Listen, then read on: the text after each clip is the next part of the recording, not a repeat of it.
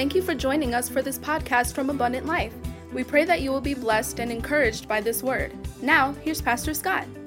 Amen. All right, let's go ahead and get into Mark chapter 6 tonight. I really hope you're reading the Gospel of Mark. If you won't read the Gospel of Mark, there is almost no chance that you will read any other gospel in the Bible. Matthew is longer by chapter. Luke is the longest gospel of the four by the number of sheer words. It takes longer to read Luke. And John is so deep theologically that if you will not read this short little gospel of Mark, then you probably are just, not going to do a whole lot of gospel reading. Plus, if you're a dude, and I thank God for having men in the church, even though we're outnumbered tonight, guys. I think we could take them, no, Coach, in a basketball game right now. We just feed you low and just let you win it for us.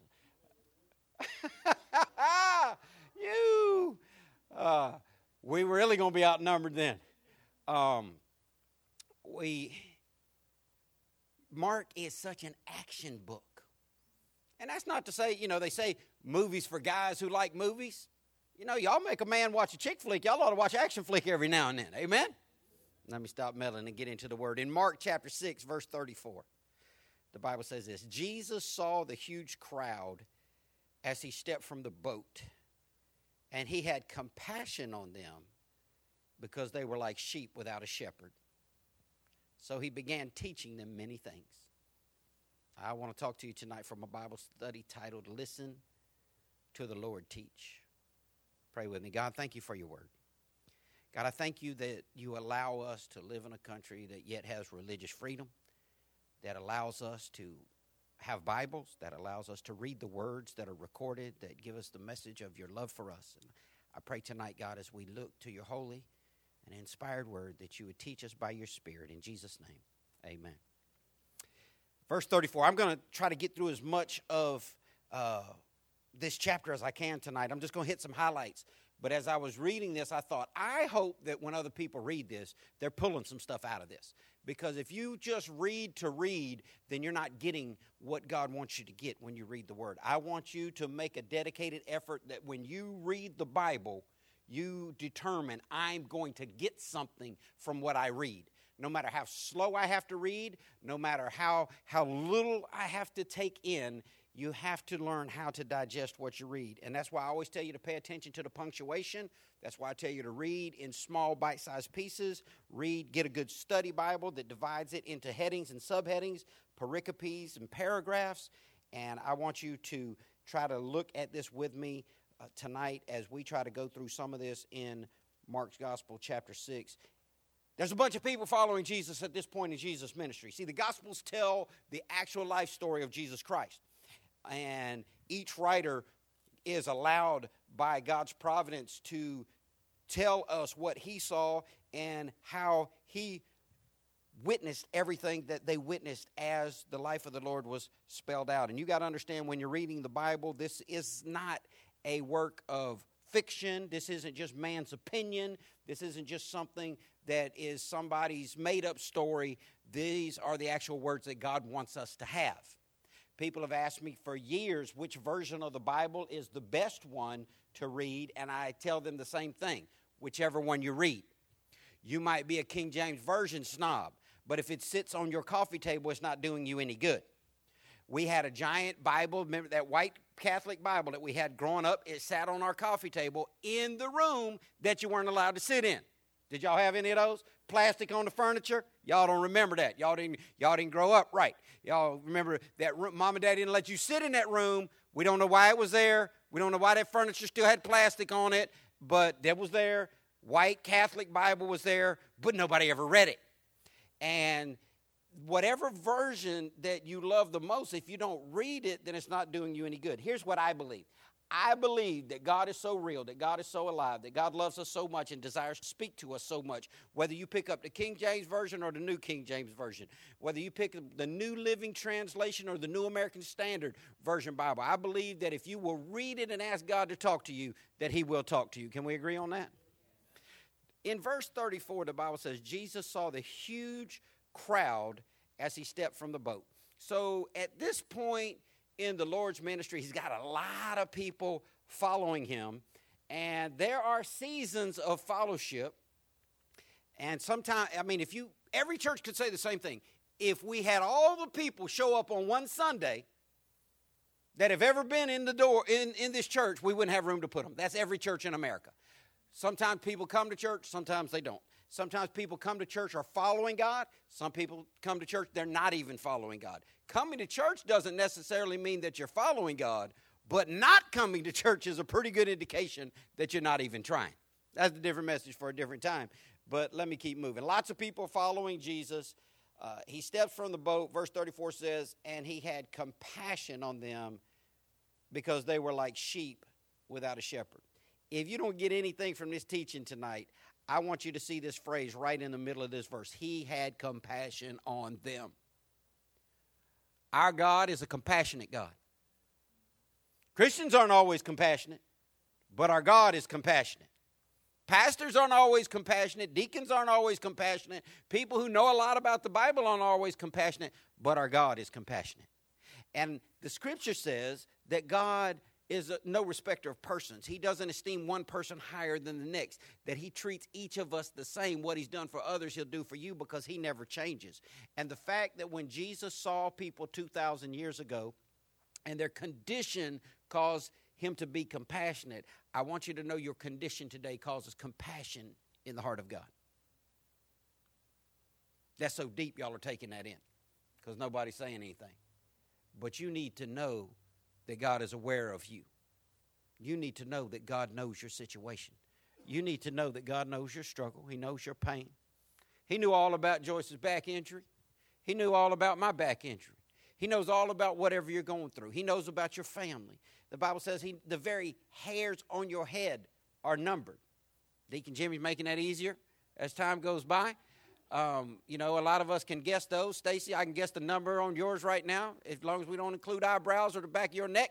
But we can figure most of that out on bald-headed men. But even when bald-headed men and formerly thicker-headed men had more hair, and on you thick-haired women, God knows every hair on your head. You need to understand that. He knows everything about you, and he loves you. He knows everything about you. And your situation causes you to have compassion. I believe one of the greatest tricks of the devil is to get you to create a hee-haw party. That gloom, despair, and agony on me. That pity party. That nobody loves me. That self-down, nobody understands what I'm going through type thing. You need to know God understands what you're going through. And when you say, and I've had people tell me, Pastor, I just don't believe anybody cares about me. I feel all alone in the world. I feel like everybody is so busy concentrating on everybody else, nobody's concerned about what I'm concerned about. God is. And you need to let that be comforting to you. You need to let that be your strength in time of struggle, because the Scripture says that he has compassion on people because he sees them like sheep without a shepherd. Jesus lived in a time where there were sheep everywhere, and shepherding was a profession. There was a movie that came out in the late 70s, early 80s called Fletch. It was a ridiculously stupid movie with Chevy Chase in it, and he got arrested, and they asked him what his profession was. And he said, I'm a shepherd. I laughed so hard when he said that. I don't know why. I wasn't even a Christian. But when he said, I'm a shepherd, I thought that it's just hilarious. Ain't nobody a shepherd. He just told the law. They asked him, what do you do? What's your job? He said, I'm a shepherd. Well, Jesus lived in a time where shepherds were common. And people understood what shepherds do. I mean, they're different. People have different jobs. Deacon Jimmy builds fences. I've never built fences for a living, but I have put fences up in my own yard. I could put up a fence. I wouldn't be as straight as the ones that Deacon Jimmy builds, and it wouldn't be as professional as the one Deacon Jimmy built. But I know a little bit about fence building. I don't know enough about it. I don't know as much about it as a professional. Melvin does a lot of construction. I know how to nail two boards together, but I don't know as much about it as Melvin would as a professional would know about it. We can figure out a little something about shepherding in 2016 because, especially you've been in church for a while, you've heard about sheep, you've heard about shepherds. But back then, shepherding was very common, and people understood what a shepherd did. And when Jesus said he saw them like sheep without a shepherd, it wasn't just like seeing a dog without an owner. You put a dog out there today, a dog will get by. Sheep can't get by without a shepherd. Sheep have to have someone to look after them, to tend for them. And I want you to know there are a lot of people living lives right now still like sheep without a shepherd. Even people who claim the name of Christ are living their life as if they had no shepherd. One of the psalmist's greatest comforts was that he realized the Lord was his shepherd. And you need to understand that if you claim the name of Christ, if you're a Christian, that God is your shepherd. And that Jesus is a great shepherd. And he is a compassionate shepherd. And he wants to protect you. He wants to care for you. He wants to know you. He wants to carry you when you're hurt. And he wants to correct you when you're going wrong. And because of his compassion, because of his love, because of the ownership he felt toward his people, verse 34 says he began teaching them many things. I wonder if you had to write down tonight everything that you know about the Lord. How much could you write? If you had to write down everything you feel like the Lord has taught you in life, how much can you write? I can remember when Dina and I first got saved and we were just devouring the Bible and just reading the Bible for hours a day and just hanging out with people who just lived inside the Word and it was so, we were involved in such a group of active Christian people that my mom called the church and asked them what kind of cult they were running and why were they brainwashing her son. And whenever Dina would find something that the Lord just spoke into her heart as she would read the scripture, she would call me on the phone. We couldn't text each other. There was no internet. There was no texting. There were no cell phones. She would call me on that phone that hung by the kitchen wall. Or she would tell me when you dial it and wait on it to go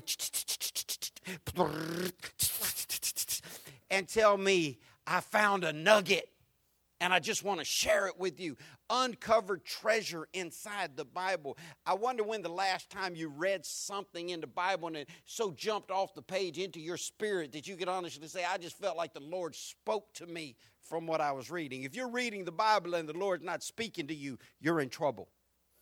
You need to read differently or read more or read slower or pay more attention to your comprehension. You need to prioritize it at a higher level. You need to get some sin out of your life. You need to do something to position yourself to where when you read the scripture, the Lord is teaching you. Verse 35 says, late in the afternoon, his disciples came to him and said, this is a remote place and it's already getting late. Now I'm going to speed read through this and I'm going to read it faster than I would read it if I was studying it for myself. And I'm going to read it faster than I want you to read it. But I'm going to gloss through some of this, and I want to just pluck out some stuff. And I hope that you will take your time when you read the Gospel of Mark, and you will think about some of these things that we uncover tonight. Late in the afternoon, disciples came to him and said, this is a remote place, and it's already getting late. Church folk, worrying about the time. That's still today. Church folk worrying about the time. It's getting late. When's this going to be over? Because I got stuff to do. What possibly could have been more important going on in their life than God manifest in the flesh, speaking words out of his mouth into their ears, teaching them, and these disciples like, hey, man, it's getting late. You want to wrap this thing up? Now, that sounds so obnoxious and so ridiculous, but how many people sit in churches wondering, how much longer is this going to go? See, because at Abundant Life, whether it's me or one of the elders or one of the deacons or a guest speaker speaking, we're not up here to hear the voice of a human being. We're hoping that somewhere through the personalities, through the humor, through the oratory ability, that God will speak to someone. And you shouldn't be in a rush when God is speaking. See, the disciples did some stuff wrong, but they did a lot of stuff wrong. And the Bible says that we have these stories as our examples so we can learn from them. And when you read this, you ought to see what they did right and what they did wrong. And you ought to model what they did right, and you ought to avoid what they did wrong. They tell the Lord, hey, we're out here in the middle of nowhere, and it is getting late. If I asked the average Christian, would you interrupt the Lord when he was talking? If God came to your house and was sitting down with you and your children, and he was teaching you, would you tell him, all right, you want to wrap this thing up because, we got baths to get? You would say, no, you wouldn't. Listen, don't be in a hurry on the Lord. Don't be in a hurry on the Lord. Be in a hurry on other stuff. Get off social media. Get off television. Get off surfing the internet. Get off texting. Get off talking on the phone so much. I'm not saying don't ever do those things, but if you're going to rush through something, rush through dinner. Rush through your shower. Rush through how long it takes you to eat breakfast. Don't rush through the Lord talking to you. That's not the time to be in a hurry. Verse 36, it continues what they're telling the Lord. And this is just so ridiculous to me that they're going to tell the Lord something. But we still do that today. We say, he's my God. He's my king. I'm surrendered to him. But, I got to do me. We need to decide, are we really surrendered to him? Is he really the boss? Or do we just give him an hour on Sunday, an hour on Wednesday? Is he really the boss? Or do we just allow him access to certain parts of our life and we are the boss on other parts of our life? See, because here these disciples they've already seen Jesus do miracles. They've already seen Jesus raise the dead. And they know who he is, but they're bossing him around. They're trying to get in the way of ministry. Sometimes even well-intending people can get in the way of ministry. Don't get in the way. Give God time. They said, send the crowds away so they can go to nearby farms and villages and buy something to eat. A lot of times as Christian leaders, we get it in our mind how ministry ought to be done. But I want you to know we ought to always allow God to move how he chooses to move. We say amen. You see how few people are here right now. What if we just started having church till 9, 10, 11, 12, 1 o'clock in the morning? Now, people would say, well, if God was moving, that'd be awesome and that'd be okay. And I'd let my children sleep on pews like we did in the old church. Well, God's always moving. Did you hear me? God is always moving. God is always speaking, and God is always present. Some people can come to church and feel like the Lord said something to them. In the exact same service, somebody sitting close nearby them or right next to them could feel like it was a bust and boring and I hope it's better next week. And it's not about the speaker. It's about the listener. That's why the Bible says we got to pray that God would give us ears to hear what the Spirit is saying to us. See, Jesus was teaching them lots of stuff, but their ears weren't receiving. I wonder when you come to church for the teaching time, are you trying even to allow the Lord to speak to you? Or do you have dinner on the mind? Bedtime.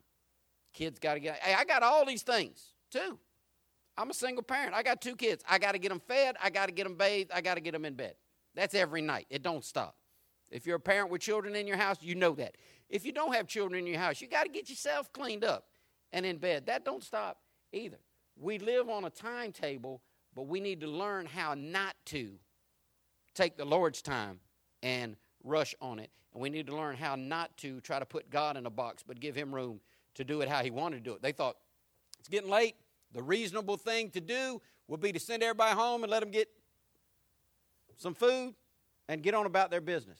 Listen, don't always worry about what's reasonable. Just seek the Lord. God might want you to do something that you find less than reasonable. God might want you just to stay up and pray all night long and still go to work tomorrow. God might want you just to sing more tonight than you normally do. God might want you to read more than you normally do. Don't just try to use logic all the time, because God is bigger than logic, and too many people put God in a box. And they were trying to put Jesus in a box, and Jesus turned it on them in verse 37. And he said, you feed them. You see, the 3 words, you feed them.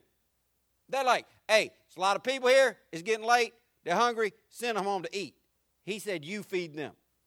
And that's why I've said it.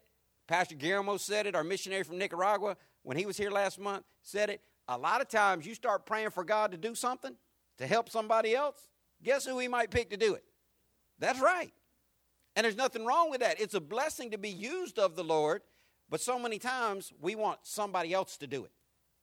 We want the pastor to do it. We want the church to do it. We want anybody other than us to do it. And Jesus said, you feed them. I want you to know we are still under a you feed them mandate. We are still under a you be nice to the people God cares about mandate. We just saw that he was compassionate about them. We just saw that he saw them as helpless people that were in a desperate situation that needed somebody to take care of them. And when the disciples wanted them, when the religious leaders wanted them to let them go home and fend for themselves, Jesus said, no, you feed them. And they asked a legitimate question. They said, with what? We'd have to work for months to earn enough money to buy food for all these people. I'm reading out a New Living Translation. In the King James Version, it says, verse 37, he said, shall we go and buy 200 pennyworth of bread and give them to eat? The pennyworth that they're talking about was the Greek coin denarii, and it was a rural worker's daily wage. And saying we'd have to work 200 days. We'd have to work for 8 months, almost 7 months every day, Monday through Friday, 8 months, counting on weekends off to get enough money to feed this crowd. How do you want us to come up with all that? We'd have to work for months to earn enough money to buy food for all these people. What do I see when I read that? They're thinking in the natural about what God can do.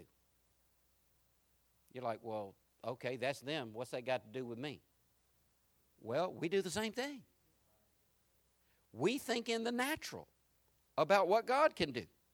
We pray for stuff and then figure out in our mind whether or not it's reasonable that God is even going to fix it. We think about stuff in our mind and we ration out how we're going to, make it work. When really we just need to turn everything over to God and let Him lead us. He tells them to do something, and instead of them asking for the next piece of instruction or saying, okay, whatever you tell us to do, God, we'll do it. Remember, when Jesus performed His first miracle, every alcoholic ought to know what Jesus' first miracle was. What did He do? Water and wine. What did His mama say to all the people around Him? Whatever He tells you to do, you do that. Because we're out of gas. We're in a party, and we messed up. We didn't order enough to drink. Things going bad, making us look bad, like we can't host a wedding. We don't know what to do. We can't handle it. It's beyond us. Whatever He says, do what He says. Well, 2016, we're smart people. We're educated people. We have technology. We have degrees. We have advanced degrees. We have minds. We have the internet. We can Google it. Or we can do what He tells us to do. See, this is why simple people outpray educated people. Not always. I'm not bashing you if you're educated. You might be a praying educated person. I'll tell you this, women, by and large, outpray men. That's not saying that men don't pray and that every woman's a praying woman. I'm just talking about in mass number. Why? Because educated people want to sit around and figure out the best way to do it, instead of praying and asking for God's help, because prayer is the ultimate act of humility, because prayer is an admission that says it's beyond me and I need your help. And that's why men don't like to pray by and large. Why? We're going to make it work. Go ahead and give us a box. We don't need the instructions. We're going to put it together. There'll be 9 pieces left over. The manufacturer put in extra pieces for people that don't know how to build. Ain't that right? It leans to the left. That's trendish. That's how it's supposed to be. Am I right, Stacy? It was supposed to be. They built it to look like that. That's how you know you put it together right. Now, men, by and large, we want to put our hands on it. We want to struggle it and strain it and force it to work. I grew up being told, you can fix anything with a hammer. Hit it hard enough. Y'all remember old TVs? These smart people be out there messing with antennas and cables and stuff. What the average man do?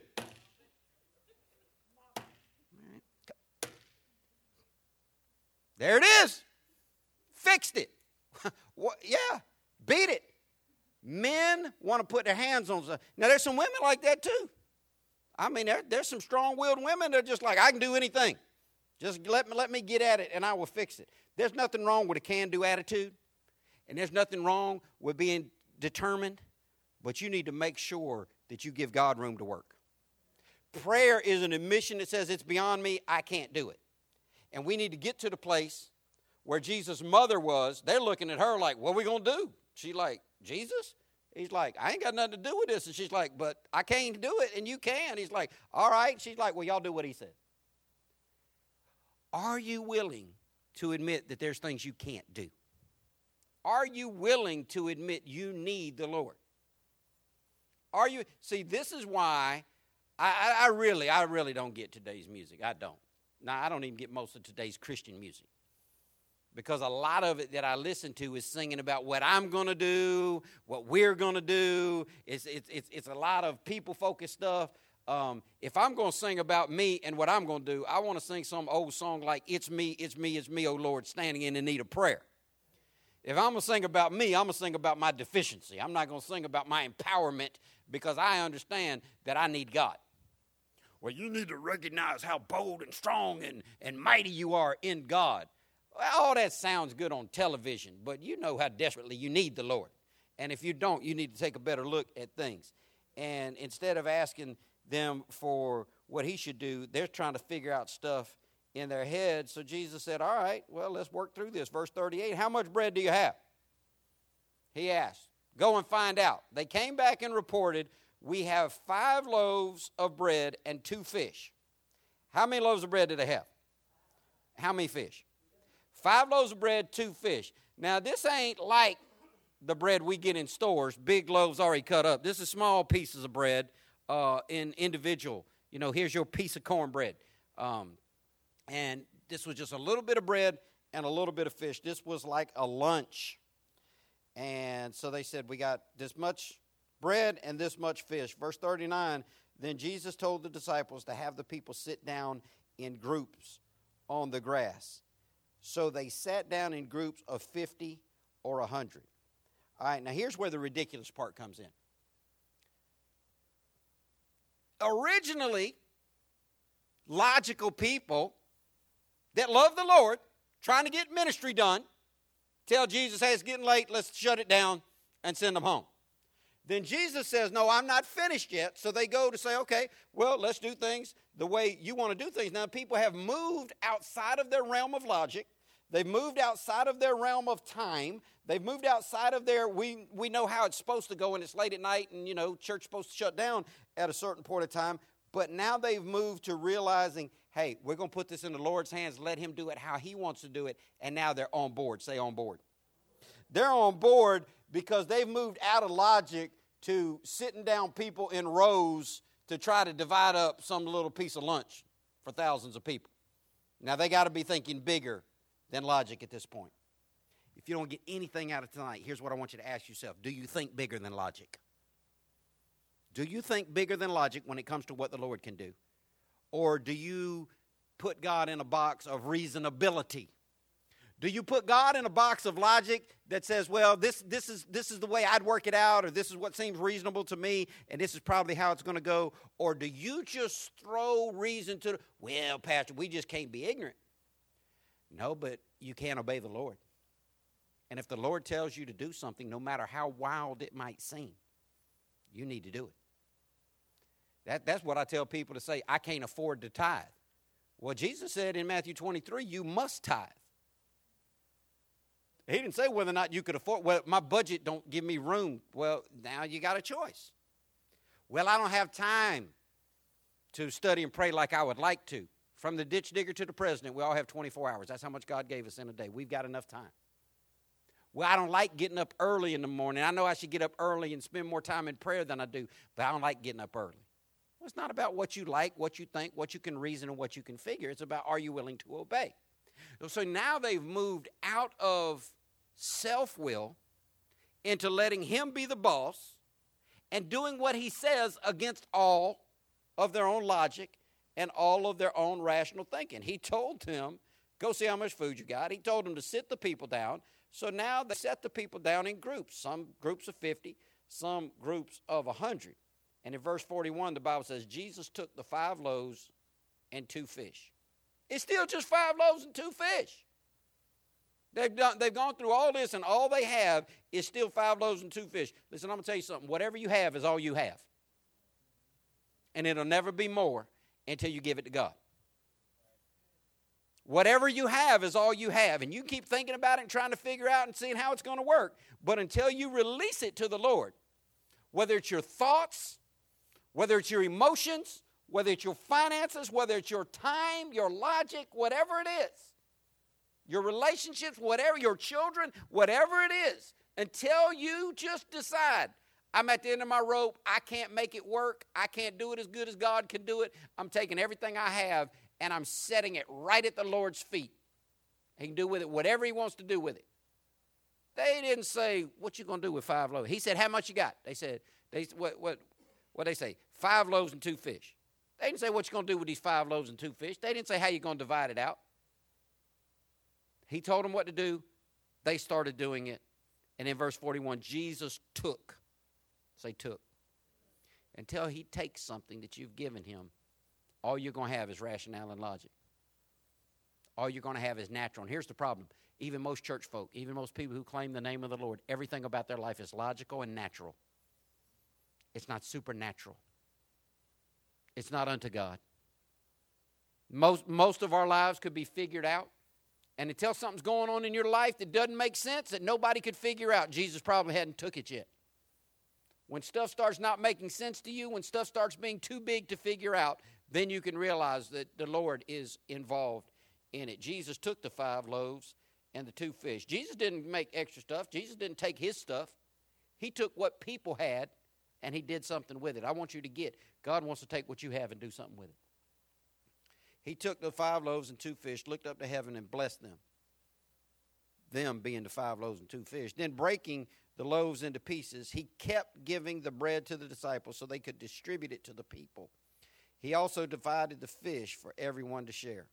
Listen, there is a principle that I want you to get from the feeding of thousands of people, whether it is in Mark 6 feeding the 5,000 or Mark 8 feeding 4,000. That's men plus women and children. The principle is this.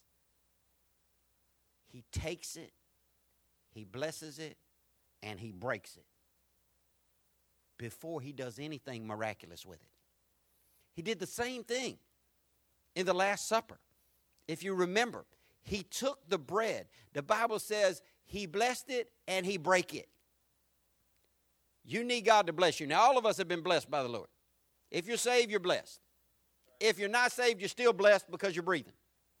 And God is working on you somehow because you're in church tonight. So we've all been blessed, but we haven't all been broken. We've all been cracked. We've all been chipped. We've all been bumped. We've all been bruised. But you got to let the Lord break you. Well, that doesn't sound like fun. That doesn't sound easy. It's not fun, and it's not easy. If you were a piece of wood that a carpenter was sanding, you wouldn't enjoy the sanding. But it would be better for you that you be sanded. If you were gold, you wouldn't enjoy the refiner melting off the dross and scraping it off of you, but you would be better for it when the refiner got done with you. See, this process is the same from then till now. You got to give everything you have to the Lord so he can bless it. That's what we like. Oh, we love that. If we're going to be obedient, if we're going to give our stuff to the Lord and he can bless it, that's awesome. But before he does the miracle with it, he does something after he blesses it. What does he do? He breaks it. God wants to break you. I'm going to tell you this tonight. God is going to break you. God is going to break you. God is going to break you emotionally.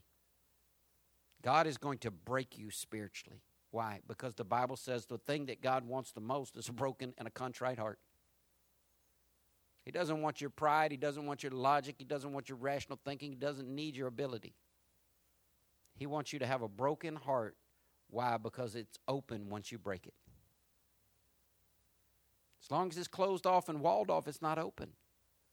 You got to break it to get to the inside piece. That's what he meant when he said, unless this grain of wheat falls into the ground and dies, the shell has to crack open to get to the inside piece. God certainly wants to bless you. If we could have the promise of God that whatever we give to God in obedience, he's going to bless, then that's awesome. But if you realize he's going to bless it through breaking it, then that's when people want to pull back. And that's what happens. People come to church, they seek the Lord, God begins to bless them, and then they go through something. They don't like it. They go through something painful, and they retreat, they withdraw. Life's not working out. There's a breaking that has to happen. He takes it, he blesses it, and he breaks it. I want you to know if there's anything that's breaking in your life, you need to yield to that process and allow it to be. If there's anything that is broken in your life, you need to take your hands off it and yield it to God. And let him do what he's trying to do. We want to get out of the breaking so fast. We want to get out of the struggle so fast. We don't really want grace for our race and strength for our struggle. We just want deliverance from our dilemma. But that's not the process. The process is breaking before the finished product comes forth. He says, then breaking the loaves into pieces, he kept giving the bread to the disciples so they could distribute to the people. He also divided the fish for everyone to share. Listen, here's the good news. If you have to be broken, let it be the Lord's hands that do it. You ought to be able to trust what you have into the Lord's hands. Your heart, your relationships, your mind, your money, your time, your children, your spirituality, your eternity. You ought to be able to trust the Lord's hands. Let him put his hands on it. You got to take your hands off it, though. As long as it was just some fish and some loaves, it was in the natural. It wasn't until it was turned over into the Lord's hand. He blessed it and he broke it. This is the process of how God works. He's the same yesterday, today, and forever. But once it was left in his hands, it didn't stop it from being broken, but it did allow something miraculous to happen. Verse 42 says they all ate as much as they wanted. We're just dealing with 5 little pieces of chunks of bread and 2 little fish. And we're dealing with 5,000 men plus their families. And everybody ate off this. Why? Because when you put it in the Lord's hands, he does something special with it. He does something non-understandable with it. I want you to let something happen in your life between now and the end of the year that nobody could explain.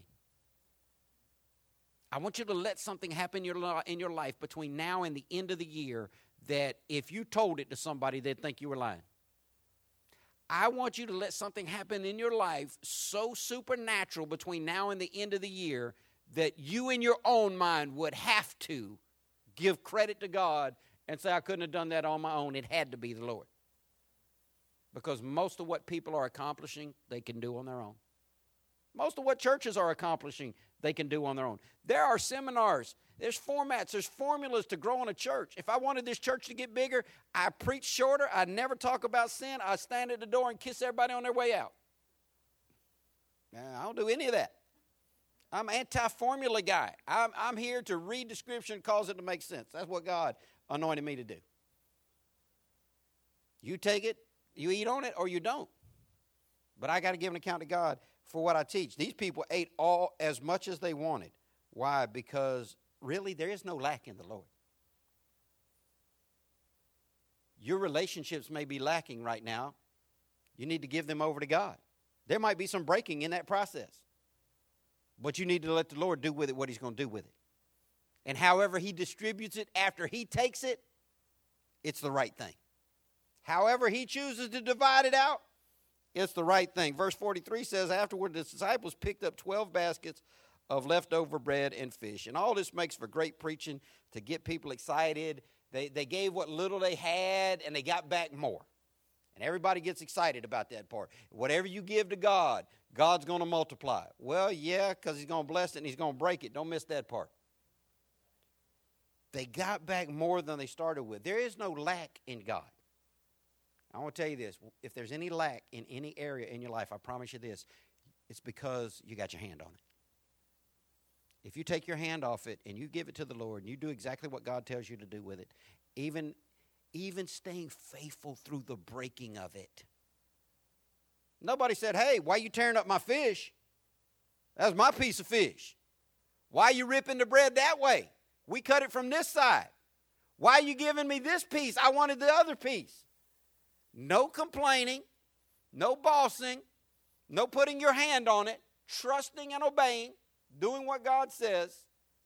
Lack goes away because there's no lack in God, and God always has more than what you need. Verse 44 says a total of 5,000 men and their families were fed from those loaves. So that's 5,000 men plus their families. That's a lot of people. You don't have to have a lot for God to do something great with it. Too many people have believed the lie of the devil. Well, you know, I'm just me. I don't have a lot to offer. I don't have a lot to give. I'm not a great speaker. I'm not a great singer. I'm not a musician. I'm not a teacher. You want to list off all the things that you're not. You got something. It may be as insignificant as a couple of crumbs of bread and some small fish, but you've got something to give to the Lord. And when God's people give to God everything they have, he said, give me everything you got. And it said, all we have is 5 fish. They weren't holding nothing in the front pocket or the back pocket. They rounded up everything they had and they gave it to the Lord. When you begin to give everything that you have, all of your heart, all of your mind, all of your soul, all of your strength, all of your love, all of your time, everything that you have, when you begin to give it to God, let Him do with it what He wants to do with it, you are going to find out that He's better at dividing it than you are. We don't give everything to God because we're scared that, He'll take from us that piece we want. But He's better at dividing it than we are. So He feeds 5,000 men and their families. Verse 45 says, immediately after this, Jesus insisted that the disciples get back into the boat and head across the lake to Bethsaida while He sent the people home. Remember how we started this deal? They wanted to send the people home. Jesus wants to do what He wants to do with you, and then let Him have the final say. You got to let God start making the decisions. What happens and what doesn't happen in your life. But to do that, you got to take your hands off everything that you have. I'm rushing through this to try to get to the end. Verse 46 says, after telling everyone goodbye, He went up into the hills by Himself to pray. If the Lord needed to get away from folk to pray, do you think we need to get away from folk to pray? I'm not going to ask you to do this because I don't want to have to counsel a church full of depressed people. But if you put a stopwatch on the time you hung up your phone, turned your phone off, shut the computer off, turned the TV off, and fell asleep. You know that time you're supposed to be spending the end of your day telling God that you love Him and thanking Him for the day? If you put a stopwatch on that amount of time, you think most people spend more time alone with God in that prayer time? What do you think lasts longer, that prayer time or the evening news? Believe it. Jesus understood the importance of being alone, getting quiet, and talking to God. And if we're going to call ourselves Christians, we need to understand the importance of getting alone, being quiet, and talking to God. You got to disconnect from everything else so you can connect to God. Verse 47 says, late that night, the disciples were in their boat in the middle of the lake, and Jesus was alone on the land. Now here comes this part about Jesus walking on the water. I'm going to rush through this to get to the one verse I want to get through. If you've been around church for a while, you probably heard this story. Verse 48 says, he saw that they were in serious trouble, rowing and struggling against the wind and the waves. About 3 o'clock in the morning, Jesus came toward them. What's Jesus been doing till 3 o'clock in the morning? Try that sometime. He came walking toward them, walking on the water. Now, He didn't have to be to work at 7. So, you give God the time, morning, noon, and night. It don't have to be to 3 o'clock in the morning. He comes walking on the water. Look at what the word said. He intended to go past them. He's doing Him. You need to realize God is bigger than you. God is bigger than your church. God is bigger than your ethnicity. God is bigger than your political party. God is bigger than your nationality. God's got His own plan in His head. God's got a purpose. And it don't always include us. And we need to be okay with that. We need to be all right with God having His way. Because He's so compassionate that in verse 49, when they saw Him walking on the water, they cried out in terror, thinking He was a ghost. They were terrified when they saw Him, but Jesus spoke to them in verse 50 and said, don't be afraid. He said, take courage, I am here. Now, you want something to write on an index card, put in the visor of your car? You want a Bible verse to put on your shirt? Put Mark 6:50 there. Put that last part. Don't be afraid. Take courage, I am here. 3 things he said. Don't be afraid. Take courage. I am here. Do you recognize that in your own life? Do you know that he's here? Do you know he is in your struggle? See, they weren't having a good time, but he said, I'm here. They were in a bad way. These were professional fishermen. They were on the lake behind their house. They knew where they were, and they were scared to death because they were in a special kind of storm. In your worst moment, you need to realize, I'm not going to be afraid. I'm going to let the Lord strengthen me because I know he's here. He knows where you are. He knows what you're going through. You don't have to explain the wind and the storm to God. He's the master of the wind. Don't be afraid. The devil wants you to be afraid. The devil wants you to stay up late at night thinking of every possible scenario of what might happen so you won't get to doing what you need to be doing, which is saying your prayers, reading your Bible, making good choices, and getting a good night's sleep. He said, don't be afraid. Take courage, I am here. Then in verse 51, he climbed into the boat, and the wind stopped, and they were totally amazed. In verse 52, the last verse I'm going to give you, because this is what I want you to think about tonight. All that, but close with this. Verse 52 says, they still didn't understand the significance of the miracle of the loaves. Their hearts were too hard to take it in.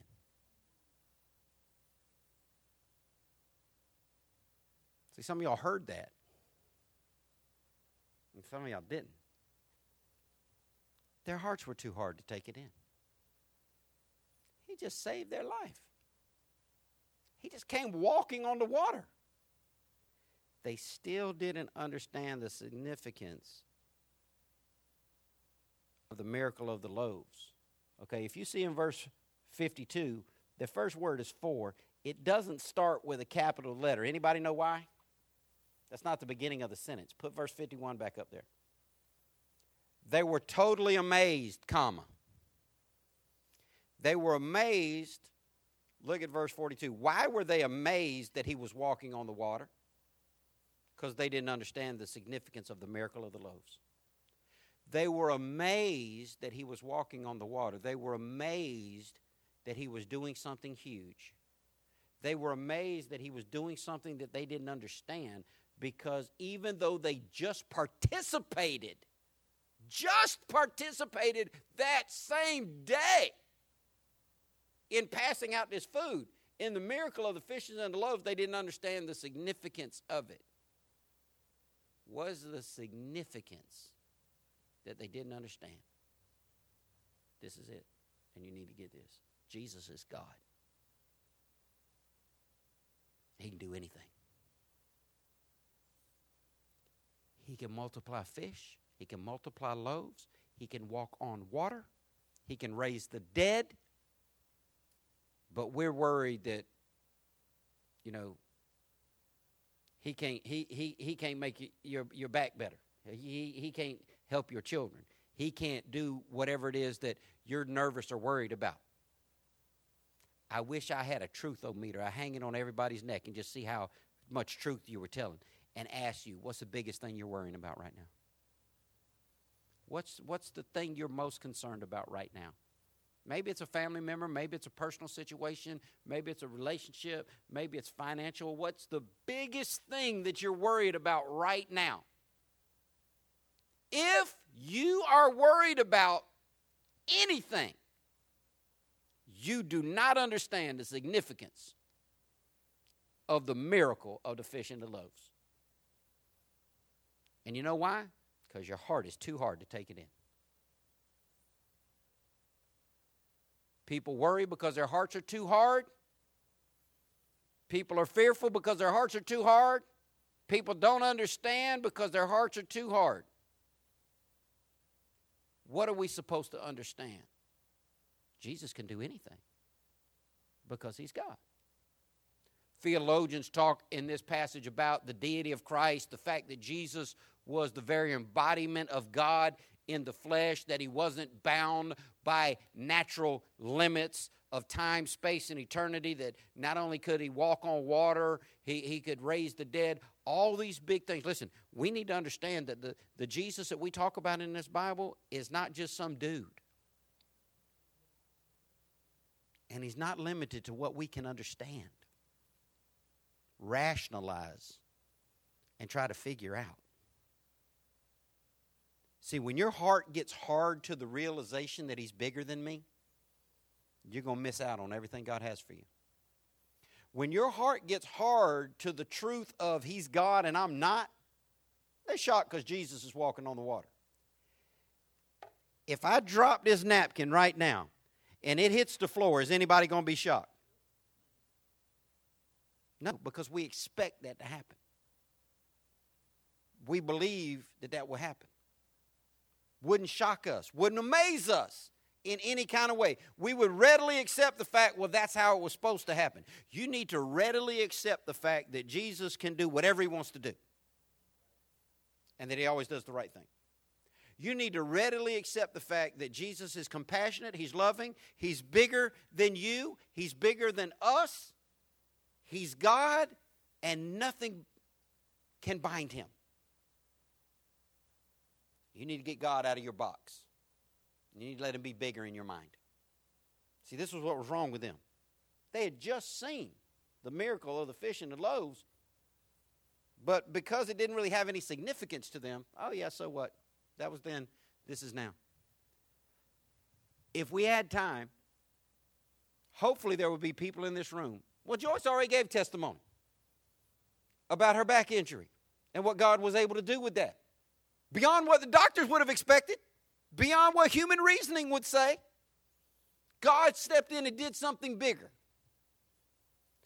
And if we had enough time, hopefully there'd be more people other than just Joyce that could say, I remember when God did this. I remember when God did that. I know for sure because God did such and such. Everybody needs to have that testimony. If you don't have your own testimony, get around some Christian friends who have a testimony of God doing something major. Because what hardens your heart is forgetting how big God is. They didn't understand. The thing that freaked them out, they were scared, they were struggling, and they were freaked out. The phrase in verse 51 says they were totally amazed. It means they were undone. Put verse 51 on there. That last phrase, they were totally amazed. They were beside themselves.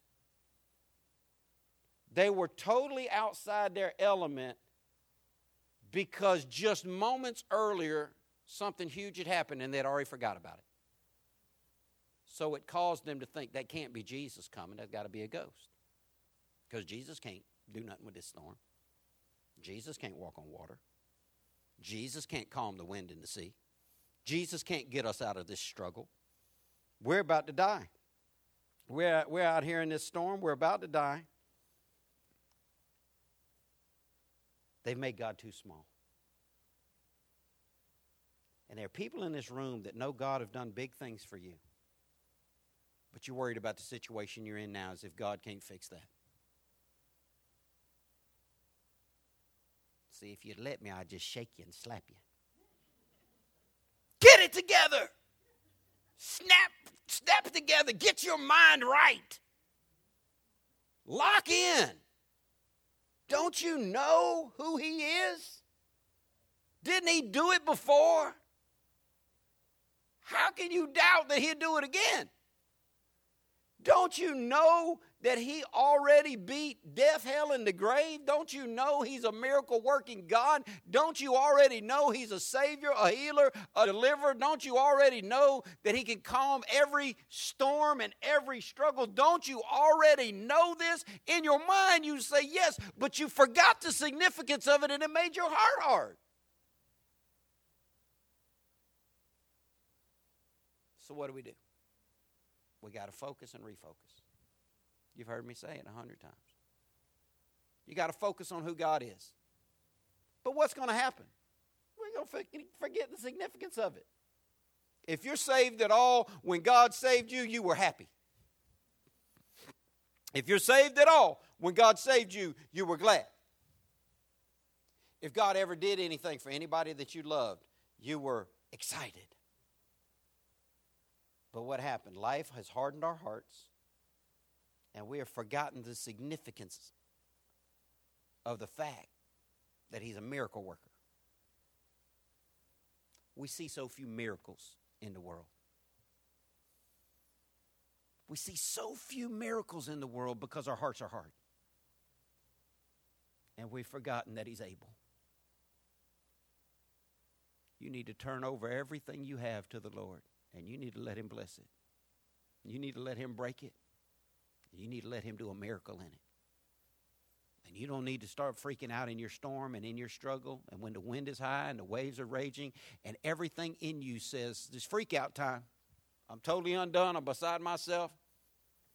I don't even know what to do anymore." You just need to let go of the wheel. And you just need to let God do it again. Miracles shouldn't amaze true followers of Christ. They should be expected.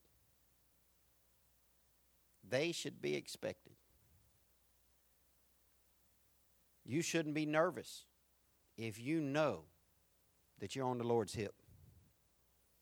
If you know you got God with you, you ought to be able to say, "The Lord is for me. I shall not fear." You need to be able to say, "I'm not going to be afraid. I'm filled up with courage because God is here." People ought to be asking you, "Don't you see all this going on? Why aren't you freaking out?" God is here. Not God, some myth, fictional God. Not some fairy tale God. Not talking about Santa Claus and the Easter Bunny. We're talking about a real living miracle working God that knows everything about you, that is compassionate to your situation, that loves you, and that is not bound by your struggle. I want you to believe that God is real and that God is able. If you can believe that God is real and God is able, you will not ever get to this place where you're undone. And that's where most people are in life. They're undone. You start thinking wrong. You start operating in fear. You start freaking out. You start making bad decisions. Why? They were totally amazed. They weren't rowing right. Professional fishermen. They could handle that storm, but they were undone. Life had gotten so big on them that they started falling apart. Because they forgot that Jesus just did something so unbelievable just hours earlier. Get a testimony or just believe what the book says. Jesus said, "Believe in me because of what I tell you, or believe what you see." Believe in the miracles or believe in my words, but you better find something about Jesus to believe in. I know that God is able to calm my storm. And I believe that you believe that. But if it's been a long time since you let Him do it, or if He just did it and you didn't give it enough recognition, then your heart can get hard and you will find yourself undone. We need to believe that God is real and that God is able to do the supernatural. We need to live on a supernatural level. We need to live on a level that says, "I believe God can." Because too much of what the world is seeing in the church is not supernatural. It's just normal stuff. I want my kids to see the supernatural. I've seen God do supernatural things. I want this city to see the supernatural. I've seen God do supernatural things. I want you to see the supernatural. And many of you have seen God do supernatural things. And you should not be amazed by your surroundings, your situation, or your circumstance. You should just take courage and know that God is here. Don't let your heart get hard because you see struggle. Don't let your heart get hard because you see wind and storm. Don't let your heart get hard because you find yourself in difficulty. Remember, the same God that did it before is still on the throne. and he's my shepherd, and he loves me, and he has compassion on me. Pray with me. God, thank you for your word. Thank you for your love. Thank you for your comfort. Thank you for being who you are. God, forgive us for making you smaller than you are.